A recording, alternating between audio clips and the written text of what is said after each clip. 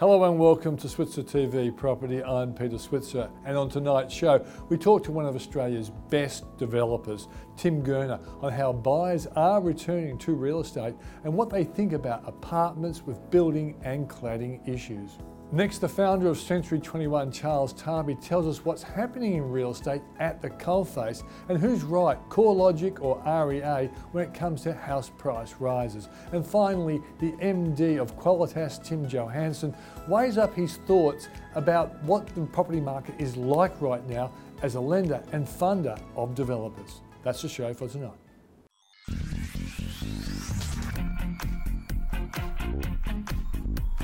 Tim Gurner, thanks for joining us on the Switzer TV Property Show. How are you, Peter? All the better for seeing you, mate. Now, I've got to say, I always thought about you over 2017, 2018, when we know that both Sydney and Melbourne house prices were struggling. How did you find that period? Yeah, look, it's interesting. Looking back now, obviously at the time we thought 2017 was tough. We obviously look back now and think it was absolute boom time. You know, it was sales were easy. There were a lot of people around, a lot of interest. There was a lot of, a lot happening back in 2017. 2018 we thought was a lot harder again. And we look back at that now and think that was really easy compared to the last 9 months. All right. So what are you saying, the last 9 months has been hard? Oh, yeah. We really felt it when Malcolm Turnbull got rolled. That was probably the one date for us that really changed everything. I think the day that Malcolm Turnbull got turned over, everyone thought Shorten was coming in. There was going to be a lot of tax change. A lot of negativity came into the market. We then had the Banking Royal Commission. We then had everyone waiting for the election. And it was a period that was by far the hardest period I've seen in my career, without doubt. Yeah. And interestingly, we all sort of thought after the election it was going to come back pretty strong. And as you know, it didn't. So it's really interesting. You can imagine what would have happened if there was that conversion over to Shorten. So what are you seeing right now? How many properties would you have available for sale? And what's the market reaction? Because you've implied that it's been a bit slow since the election. Yeah, look, it has been very, very hard, but we've actually had a great 12 months. We've sold 750 million since October last year. But I'll say it's been incredibly difficult, and they've been very special projects. So we've obviously got St Moritz, which was 450 million, and then we've just sold out of Victorian Vine as well, where we've got 6 apartments left there, which is a $300 million job. So those two jobs, very iconic, very special projects, and a little bit out of the normal market. So really what we're seeing in the market is anything that is an absolute A grade is very, very slow and very difficult, or even not possible, really. Go on. So St Moritz, we've got 4 apartments left there. We've got 6 apartments left at Victorian Vine, which we just started demolition on yesterday. So we've had a good period, but it's been incredibly hard work and having to do 10 to 15 times the amount of work to get the same result as what we had to 2 years ago. Yeah.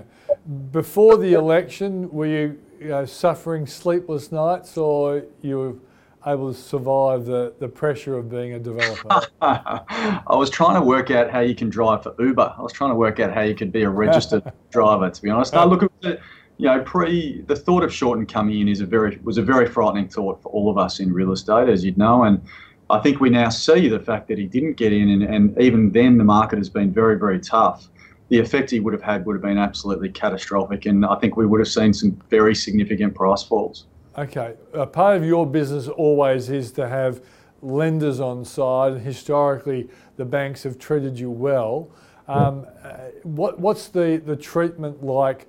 So just talk us through, was there a period over 17 and 18 where banks became a little bit more gun shy, maybe pre-election, and has that gun shyness, if it existed, has it changed? I think there's 2 forms. Obviously, is the retail lending, which is to our purchasers at the back end. That has been incredibly difficult. Obviously, I think that's where the market has hurt the most. People are finding it very hard to prove up incomes, prove up cost base, and actually be able to get debt levels. And if they can get debt levels, they were getting sort of 30 to 40% less than what they would have 2 years ago, as you well aware know. That's had a massive effect on confidence. I mean, people that could have very easily borrowed in a normal environment are having trouble borrowing, having trouble settling. That has dented confidence. I think we're starting to see that come back now. Obviously, there's a lot of pressure from the Treasurer, there's a lot of pressure from the CEOs of the banks to say, we've taken it too far, we need to ease back. and we need to start to get some liquidity back in the market, because if they don't, we're going to see a fundamental undersupply in the next 18 to 24 months, and something that will reverse everything that the Banking Royal Commission was about. And that's one element of it. For construction lending for us, we've been, as you mentioned, very, very fortunate. We've got a great relationship with ANZ. They supported me with $300 million at St. Moritz and then another $150 million at Victorian Vine. And we're getting structures and deals very similar to what we were 2 years ago. There hasn't been a huge change for us. However, I know we're in a very small minority that is getting lending from the major banks. Majority of people are using second-tier lenders and super funds. Super funds have taken a big piece of the market now as well. And groups like MaxCap, they've taken a very large chunk of the market. Tim, do you think because you do specialise in high-end and not so cheap apartments, that has actually been a help to you, because the people who are more likely to get money, I would have thought, were people who are pretty well heeled? Yeah, absolutely. I think St. Moritz is a prime example. I mean, the buyers there, I didn't get one question about finance or one question about the market or the economy or jobs, because most of those people there are downsizing from a large home. They're selling a larger asset and buying a cheaper apartment. And so if you're selling something for 10 million, you're buying something for 6, you are deleveraging, or you're actually putting money aside as well. So definitely in that market, we've been very, very fortunate. But the investment market is also really important. You know, like everyone's saying, the Chinese investors came in and killed our market. Well, I think the Chinese investors helped regulate prices. I mean, as we all know, the fundamentals of supply and demand dictate our market, and the Chinese developers and buyers came in and brought a huge amount of supply to our market. And we're still seeing rental vacancies under 1.5% and rents rising. So imagine if they weren't there. I mean, I think we would have seen significant price growth if the Chinese weren't there. Yeah.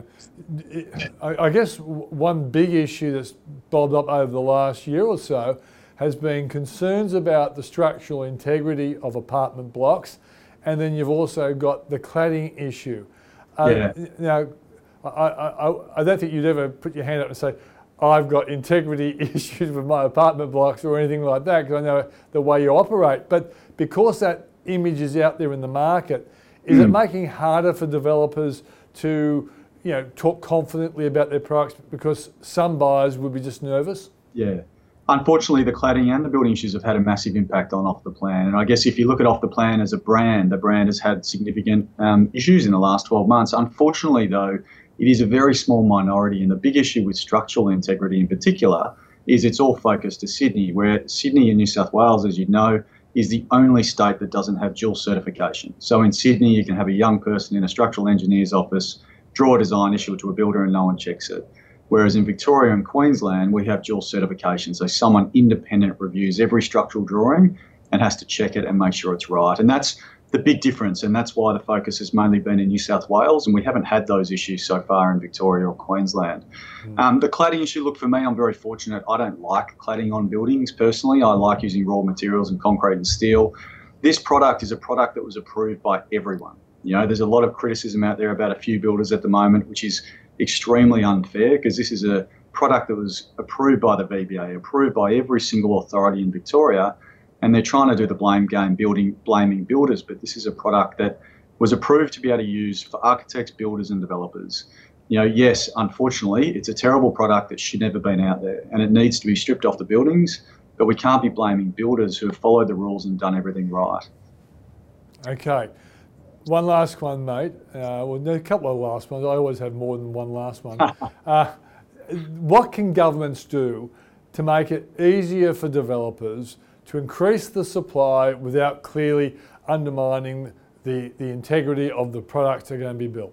Yeah, I think, look, planning approvals, if we start at the start, planning approvals has to be a better streamlined process. You look at some of the local councils down here, it's run by 6 or 8 councillors who don't know much about property, if anything about property. It really needs to be dictated by industry leaders who understand what's happening, and government officials that are looking to the future growth of Victoria, New South Wales and Queensland. People that are saying we need to house another 1 million people in the next 10 years or whatever the number is, and actually looking at it from a strategic perspective, it should never be dictated by people who can control votes. The biggest issue for me is if you're a councillor and I'm one big bad developer and there's 500 locals that are objecting, of course I'm going to go with the locals because I want their votes. It needs to be something that sits outside of politics and is looking at the future strategy of each individual state. The other thing obviously is funding at the moment. I mean, retail lending is a major issue. We've got a lot of people that should be able to secure lending very easily in a very normal process, but it is extremely difficult. There's 85 to 86 checkpoints through a simple investment loan application nowadays. That has to change. I know obviously we need to have transparency and realness through the finance process, but it also has to allow people to be able to borrow and for the economy to keep going, because all of our states, particularly Victoria, where 48% of our state revenue is from the property industry, we have to keep the industries moving, or we're going to see a massive undersupply, which now CBA's come out, RBA's come out and said we're looking like there's going to be undersupply in 18 months. We've been saying that for 3 years, and I thought it was pretty obvious because we're seeing rentals every year. We renew rentals, rents are going up, vacancy rates are still dropping, and building improvers have absolutely fallen off a cliff. So there's, in 18 months' time, I think we're going to see real price surge. Yeah. Okay. One last one. The road ahead for Goonna. What's happening in the year ahead? Look, we've got a really exciting year of delivery, to be honest. I mean, we've got St Moritz under construction now, obviously, which is a very important project for us. Victoria and Vine under construction. We've got Albert Place completing in February, Hawkesburn completing in February. We've got a couple of big projects we'll launch next year, but very much just watching the market pretty carefully. Like, we think that there will be a pretty big jump in prices and rentals at the end of next year, and that's when we'll have a really good look at it. And looking at a lot of opportunities. For us, we don't need a huge amount more right now, but always looking at new opportunities. And one final one. Have young Australians overcome their avocado problem? You had to ask me that one, didn't you? I actually don't know. I think it's still getting a little bit of press, so maybe not yet. It is a great product, though. Great stuff. Tim Goonna, thanks for joining us. Thanks a lot, Peter.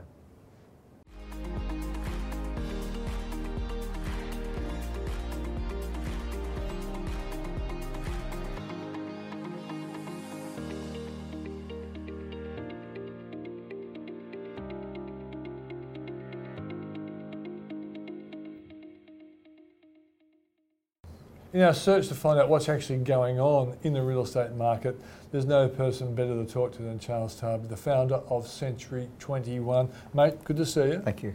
Now, there's a bit of a controversy going on at the moment, with all the statisticians out there. And, CoreLogic, that's what the group that's always reported in newspapers, but REA's chief economist thinks that they are overstating the comeback in house prices in capital cities. What are you seeing out there, Charles? Well, they've got real figures, so they can't overstate. Whatever their numbers are the numbers. So the feeling that we're getting, which is very, very different to what it was like just only 3 or 4 months ago. Yeah. Lots more buyers, fewer listings, although the listing numbers are climbing. A lot more people interested in buying now feel that they've missed out because they were told to wait because the prices are going to drop, and they now feel like they've missed out. So if you go out and talk to the agents and watch what's going on, there's so much more activity than we've seen in a very, very long time.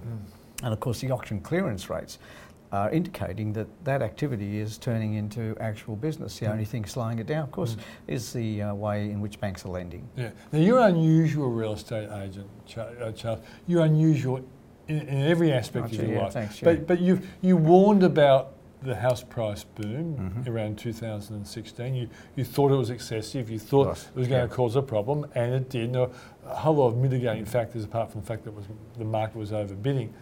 But do you think there will be like a rebound back into the problematical era of 2016? No, I don't think it'll be that problematic. I think what's happened is we've gone back to the price levels of 2016, which is where they needed to go back to. People were predicting prices would be a lot lower than that year, but we could see 2016, 2017 as being where they needed to go back to. They did that, and now they're levelling out, and they're starting to move in a gradual manner. And I think that controlled gradual manner is good because listing numbers started to climb in the last few weeks. They were short, so now more and more vendors are going, oh, you know what, this might be a good time to sell. Their only issue is trying to find something to buy. Yeah, so I want to ask you about that.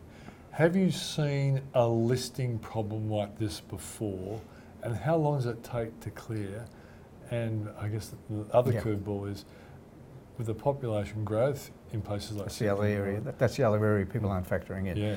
Now we were talking about this back in 2010, that by 2020 there'd be, if they didn't build a few 100,000 homes each year, we would have a massive shortage. Yeah. Now we're coming back into that arena again, apart from apartment complexes coming up and having their issues. And we'll talk about that too. The real issue is that listings weren't the key years and years ago. In fact, there was that much stock in Australia that nobody wanted to buy, and this is why multiple listing groups came about, because they tried to find ways to share their listings. Now agents don't want to share their listings at all.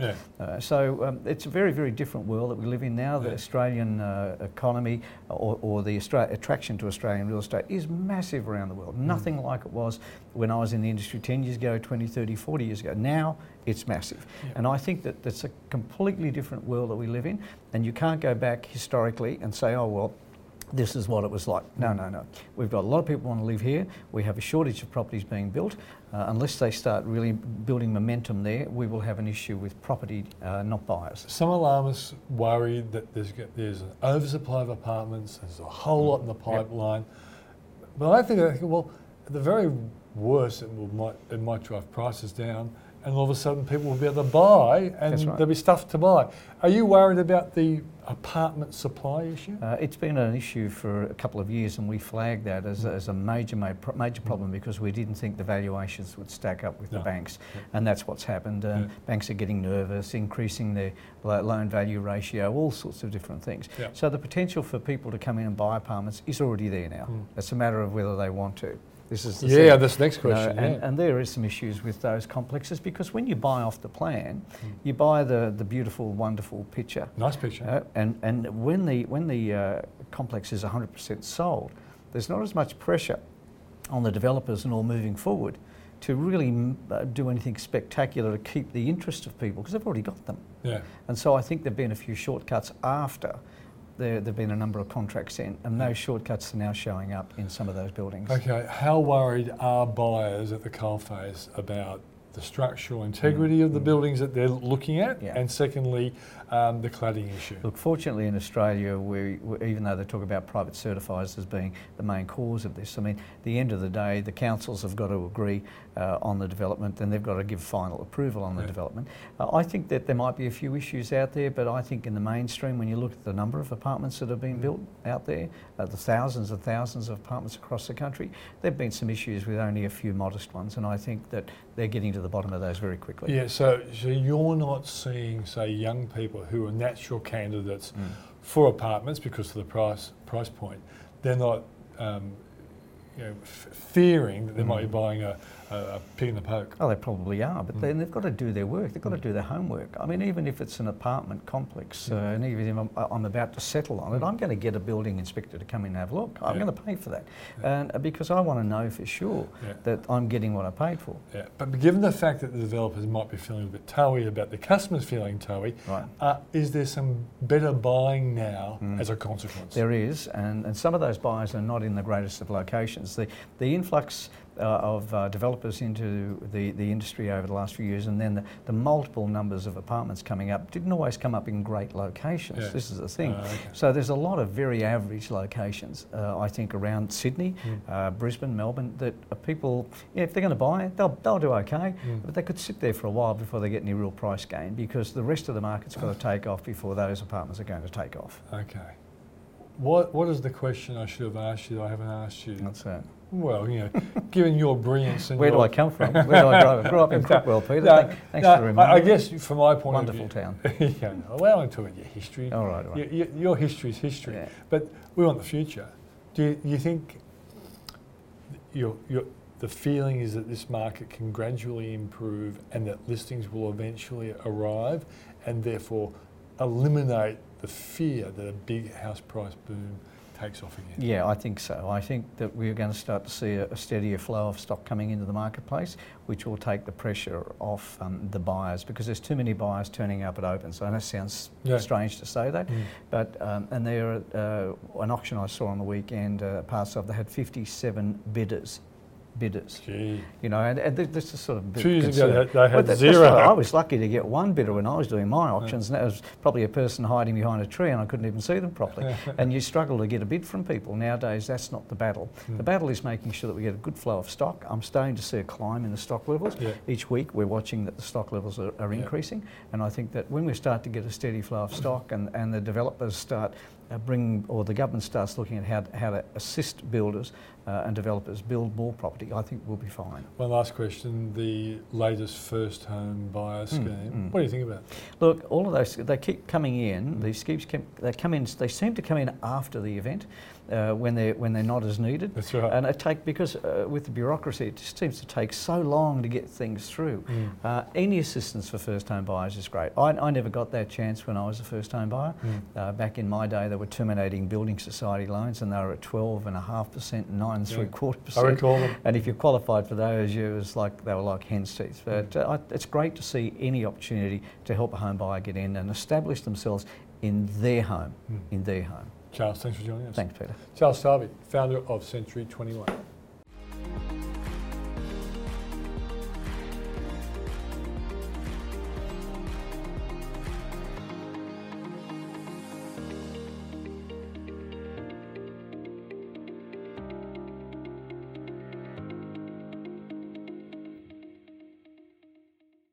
Tim, thanks for joining us. Thanks, Peter.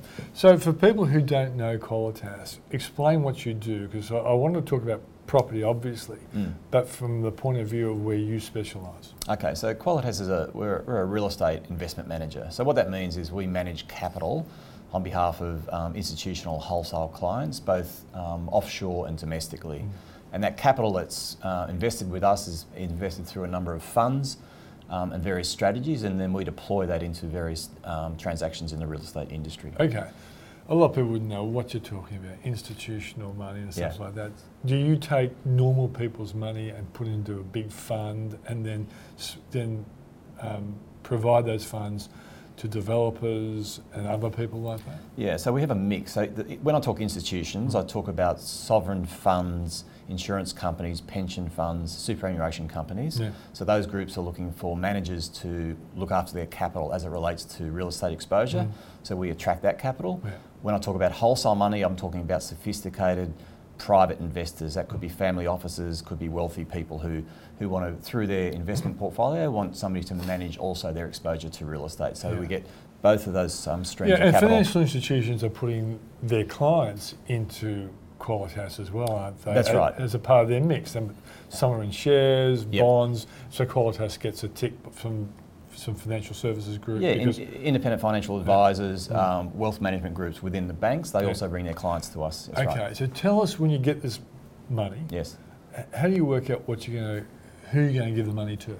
Right, okay. So that money comes to us in one of our funds. So we have various strategies all the way through the capital stack. And when I talk about the capital stack, that talks about where we sit in a lending structure, whether we're providing a first mortgage loan, a second mortgage loan, or whether we're doing an equity investment, a joint venture transaction. So that capital comes to us with some sort of direction as to what type of risk those investors want to take on. Yeah. So if it is a low risk position, then we would direct that capital into a fund that's really just doing first mortgage loans. So that could be just funding... Lower risk, lower return. Lower risk. It could be funding the acquisition of a commercial office building, or an industrial property, a retail suite. Yeah. It could be funding 10 residential units, but generally gearing that or providing a low loan to value ratio, so lower risk, lower return. And if you look at that kind of support or funding, you see it as a lower risk, and I presume therefore the returns are a little bit lower because it's lower risk. That's right. That's right. So what kind of returns are we talking about? Look, on a fairly simple first mortgage loan, at the moment we're sort of looking at 6 to 8%. So you're charging the client that? We're charging the client that, and then we pass most of that through to the investor in the fund. So we obviously take a management fee spread for the cost of our business and how we find the deals and manage those deals, but largely the bulk of that return flows through to the fund returns. Okay, and then you go up the risk curve? Yes. And as you get risk curve, you get more returns? That's right. So can an individual retail investor just go and invest in Qualitas? And if so, how do they do that? They've got to be wholesale to come into some of our larger funds. Yeah. So, So you've got nothing listed that people can buy? we have a listed fund. Yeah. It's a real estate income fund. Yeah. So all it does is invest in commercial real estate loans. That was a fund that we IPO'd in late November last year. So it's nearly 12 months old. Yeah. Through that IPO, we raised $231 million. Since then, we did a placement and we just did an entitlement offer, and that fund now is up to $365 million.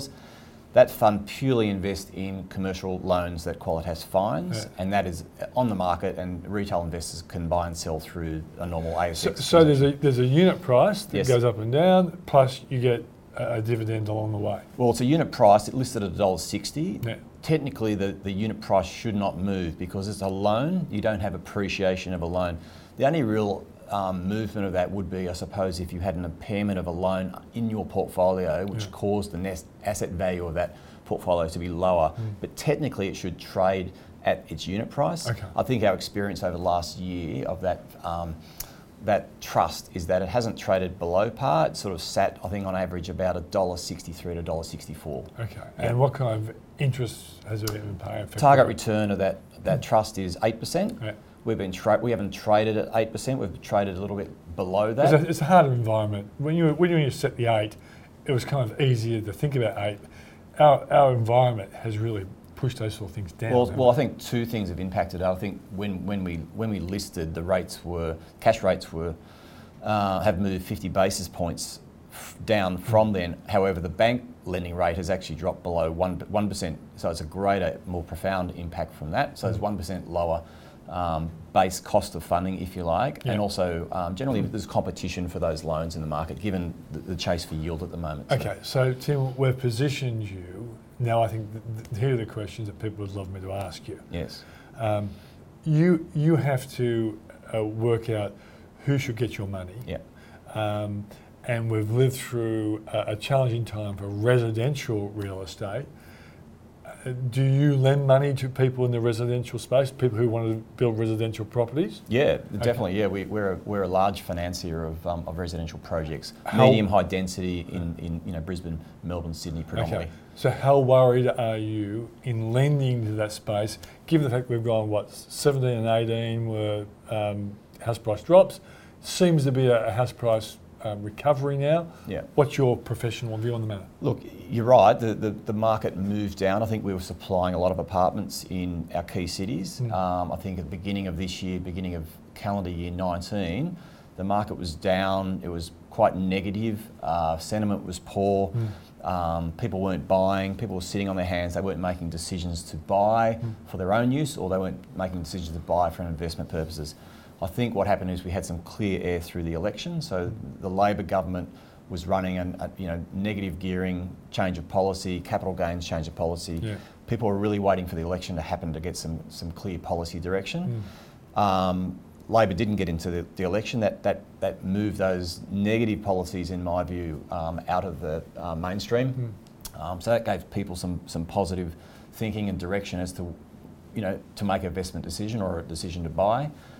We had interest rate drops, which helped people as well. So I think gradually this year, because of those two key events we've had, the third event would be the APRA moving the serviceability sort of threshold down and giving the banks more flexibility in setting that. I think the APRA set that at 7.25%. Now that I think the banks are setting that themselves around 5%. So that means people can borrow more. So there's three events really that have caused sentiment to improve. Tax cuts as well probably will Tax cuts, come in the mix as well. So all of that has improved sentiment, and sentiment is a major driver of residential markets. Yeah. It really means people need the confidence to buy and make a decision. Now they've got to also make that decision in light of their own circumstances. Yeah. How are they feeling about job security? How are they feeling about things generally? So things that outside of their control, are very important. So Well, it has that's improved. my next question, Tim. Yeah. Okay, so in a sense, you're happy that the health of the residential market is improving because the availability of loans have improved and attitudes improved. But what about the economic outlook? Because we know we've got a slowing economy. Is your analysis that this economy is likely to improve and therefore you're more confident to lend? Yeah, look, I think there's a couple of things. I think just in terms of the residential property, I'd also say that through our own transactions and anecdotally what we're hearing, a lot of finished stock in residential or inventory that developers are holding is selling. So when you've got a completed apartment building and you've sold a lot of them and you may have some leftover stock that you hang on as inventory, what we're seeing at the moment is that's moving and that's selling. Because it wasn't in 17 and 18? Well, no, it's slowed down, but now it is actually selling. So that's stock that's on the market. So any perceived oversupply in our key markets is now being absorbed. And what's not happening is new stock is coming through. So you've got that supply-demand now is starting to tilt back towards needing more supply. We don't think that's going to happen immediately. We think it's a late 20 or 21 sort of event where you'll see more supply coming on. So fundamentally you're seeing that market move because of that. In terms of people's circumstances, as I said, sentiment's a big driver. People have to feel very comfortable that, one, their own circumstances are secure, but secondly, is the market moving in their favour? Yeah. People won't buy if they think the market's going to go backwards or if there's a drop. But at the moment, as we said, there's some confidence in the market, and I think people are now saying, maybe it's a good time now to start looking around and buying. So I don't think the pre-sale market is back, and the pre-sale market is people who buy before a development has actually commenced, so they're off the plan buys. You need a bit of confidence for that, don't you? You need massive confidence, and the market has taken a hit. There's been some negative issues in the market around building quality, cracking, and those sorts of things. That's another dent in how people see things. Yeah. But is this something that you've always worried about? Because this is your game. You're lending money to people who build stuff, and you want that stuff to be brilliant, so it sells, the person can pay back all the money, and everyone's happy. Yeah. Are you worried a bit about the calibre of apartment building and the cladding issue? Oh, look, I'm worried to the extent that there are cladding issues. You can't get away from that. There's cladding that was approved for use and was signed off by proper consultants in past times. Yeah. Now that's proved, in going forward now it's proved that probably wasn't appropriate cladding. So that's an issue that has to be dealt with. I think in building quality, the key for us is dealing with, when we lend money to somebody, you're 100% right. Ultimately, that person and that borrower group is responsible to pay that money back to you. Yeah. And you've got to make sure you lend your money to the appropriate people on the appropriate project. You look at all factors around a project in terms of the quality of it, where it's situated. Why is that project going to sell? What's the amenity in the area? Is there transport? Why does somebody actually want to live in that apartment building, for instance? So you really got to put yourself in the shoes of somebody who's going to live there and understand what makes that building work. Really importantly is making sure that the builder who is putting that project together and actually physically building it is very capable, and that's what they've been doing for a long time, and their skills are appropriate. They use appropriate subcontractors to bring in the certain trades, whether it's plumbing or formwork or concrete and those sorts of things. So I think what's happening in the market then, it's very negative. However, the positive out of that is that it'll be a better industry coming out of what's happened at the moment. So it's unfortunate what's happened. I don't think it's widespread as it relates to building quality and cracking and those sorts of things. We've had some unfortunate incidents, but I think what will come out of it, and I think last week the New South Wales government announced some new measures in terms of signing off on the quality of buildings. So that's a positive and hopefully will improve sentiment as well. Was there ever any time over the last year or so where you went to the office and said, these buildings we've lent to, are they all good? Look, I mean, you do wake up. Is that a yes? No, it's not a yes. But I've woken up in the middle of the night a couple of times. But I think in the end, you've just got to go back to your fundamentals and lend to the people who've been doing it for 20 or 30 years and very successfully, and their net worth is strong because of their successful track record, and builders who know what they're doing and employ appropriate subcontractors. I think if you are doing cheaper projects with people who haven't got experience, then you're asking for trouble. Yeah. You've been doing this for quite some time, and you would have probably benefited from the period when foreigners were buying a lot of Australian properties, and APRA then basically cracked down on it. I've heard that foreigners are starting to sneak back into the market. Are you seeing any sign of that?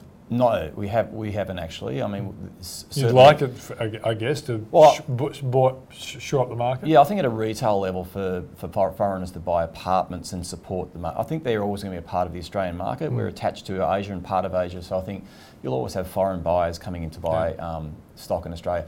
At a wholesale level, where you had foreign money coming in buying sites, development sites, and developing, particularly Chinese, that's gone. We haven't seen any of that, and that's still working through the market. There's still people who pay too much for sites in the back end of the last cycle, so 17, 18, and those sites are working through the market. But at a retail level and people who buy apartments, I think certainly foreigners went away, and some of that was because of just the market conditions, but also the government did put impositions on foreign buyers in terms of increased stamp duty, etc. So that's a hindrance to the market, and I don't necessarily think that's appropriate.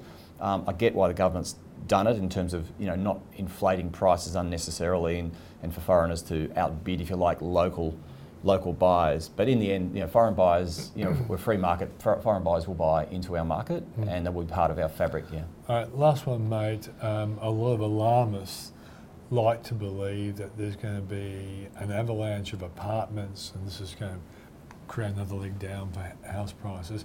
I would have figured in your game you'd have a pretty good handle on whether an oversupply of apartments is going to be a problem for your business. Yeah, we look pretty heavily and closely at any apartment development you look at and why that's going to work in a certain area. I think what's happened at the moment, I think there's going to be a fundamental change to the market. I mean, we've had maybe 25 years of apartment development where we have this pre-sale regime in place where before a developer can actually start building and activate their finance, they need 80 to 100% of their loan covered in purchase contracts from buyers. That's been in place for that couple of decades. And banks have basically insisted, haven't they? Banks have insisted, or non-banks have insisted upon it. But that's changed now. I don't think we're going to see that level of pre-sale at that level for some time. I don't think we'll get there. So what's important to make sure supply is delivered to the market is that banks, non-banks, alternate lenders look at helping fund some of these projects at a lower level of pre-sales, because you're not going to get those 100% cover positions at the moment. So I think it's more about actually making sure supply comes on than being worried about too much supply. In the end, developers aren't going to speculate on a tower. They won't get finance on that basis. You'll need a level of sales to justify and to demonstrate the demand for that project, the liquidity in the market, etc. So I think it's more about helping supply than worried about oversupply. And do you think, as a consequence, there'll be less high-rise and more lower-rise? Because it might be easier to sell a lower-rise apartment, and banks might be more prepared to lend to one of those sort of... Oh, no, look, I'm of the view that we'll continue to see high-rise. It's a good use of land. But people are getting used to vertical living. Sydney is a good example. We don't have a lot of spare land. It's expensive, so it makes sense for me that we build up and we build close to transport, close to amenity, and those sorts of things. We don't have the benefit or luxury of having great land holdings where you can put low rise. And in the end, we need people to live close to their work environment as well. Okay, thanks, Tim. No worries. Thanks, Peter. That's Tim Johansen from Qualitas.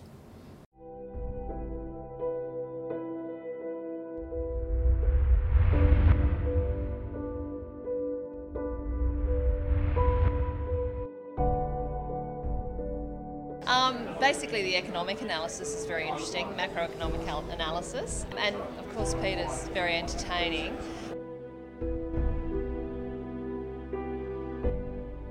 Well, I come every year or twice a year, and I love it because I get so much information, and I run my own super fund, so for me it's really, really good.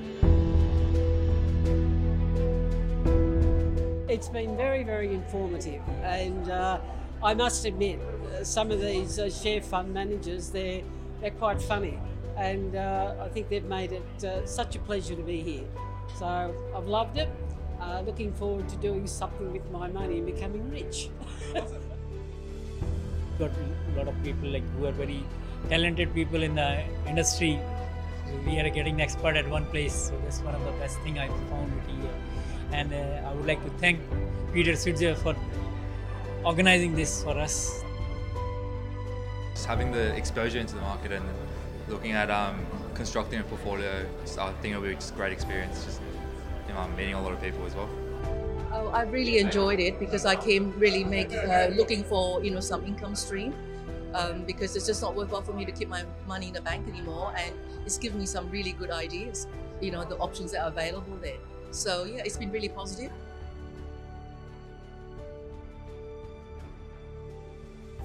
It looked really interesting about going into investing and more like building your wealth for the future. and not just relying on, say, like an income and stuff like that. I've always believed in a great line that my wife taught me, Maureen, but she quoted William Blake once, and she said, Blake once said, "Without controversy, there's no progress." And that's, in many ways, the relationship I've got with Paul and the relationship I've got with Maureen as well. In relation to Maureen, I always say, she actually decided to become my life coach, even though I didn't even know I needed one. But without her looking at me the way a Labrador watches a sausage at a barbecue, finding out what I'm doing wrong and actually telling me how I can fix myself up, I wouldn't be here today. So that's why I always say behind every successful man's a very surprised woman.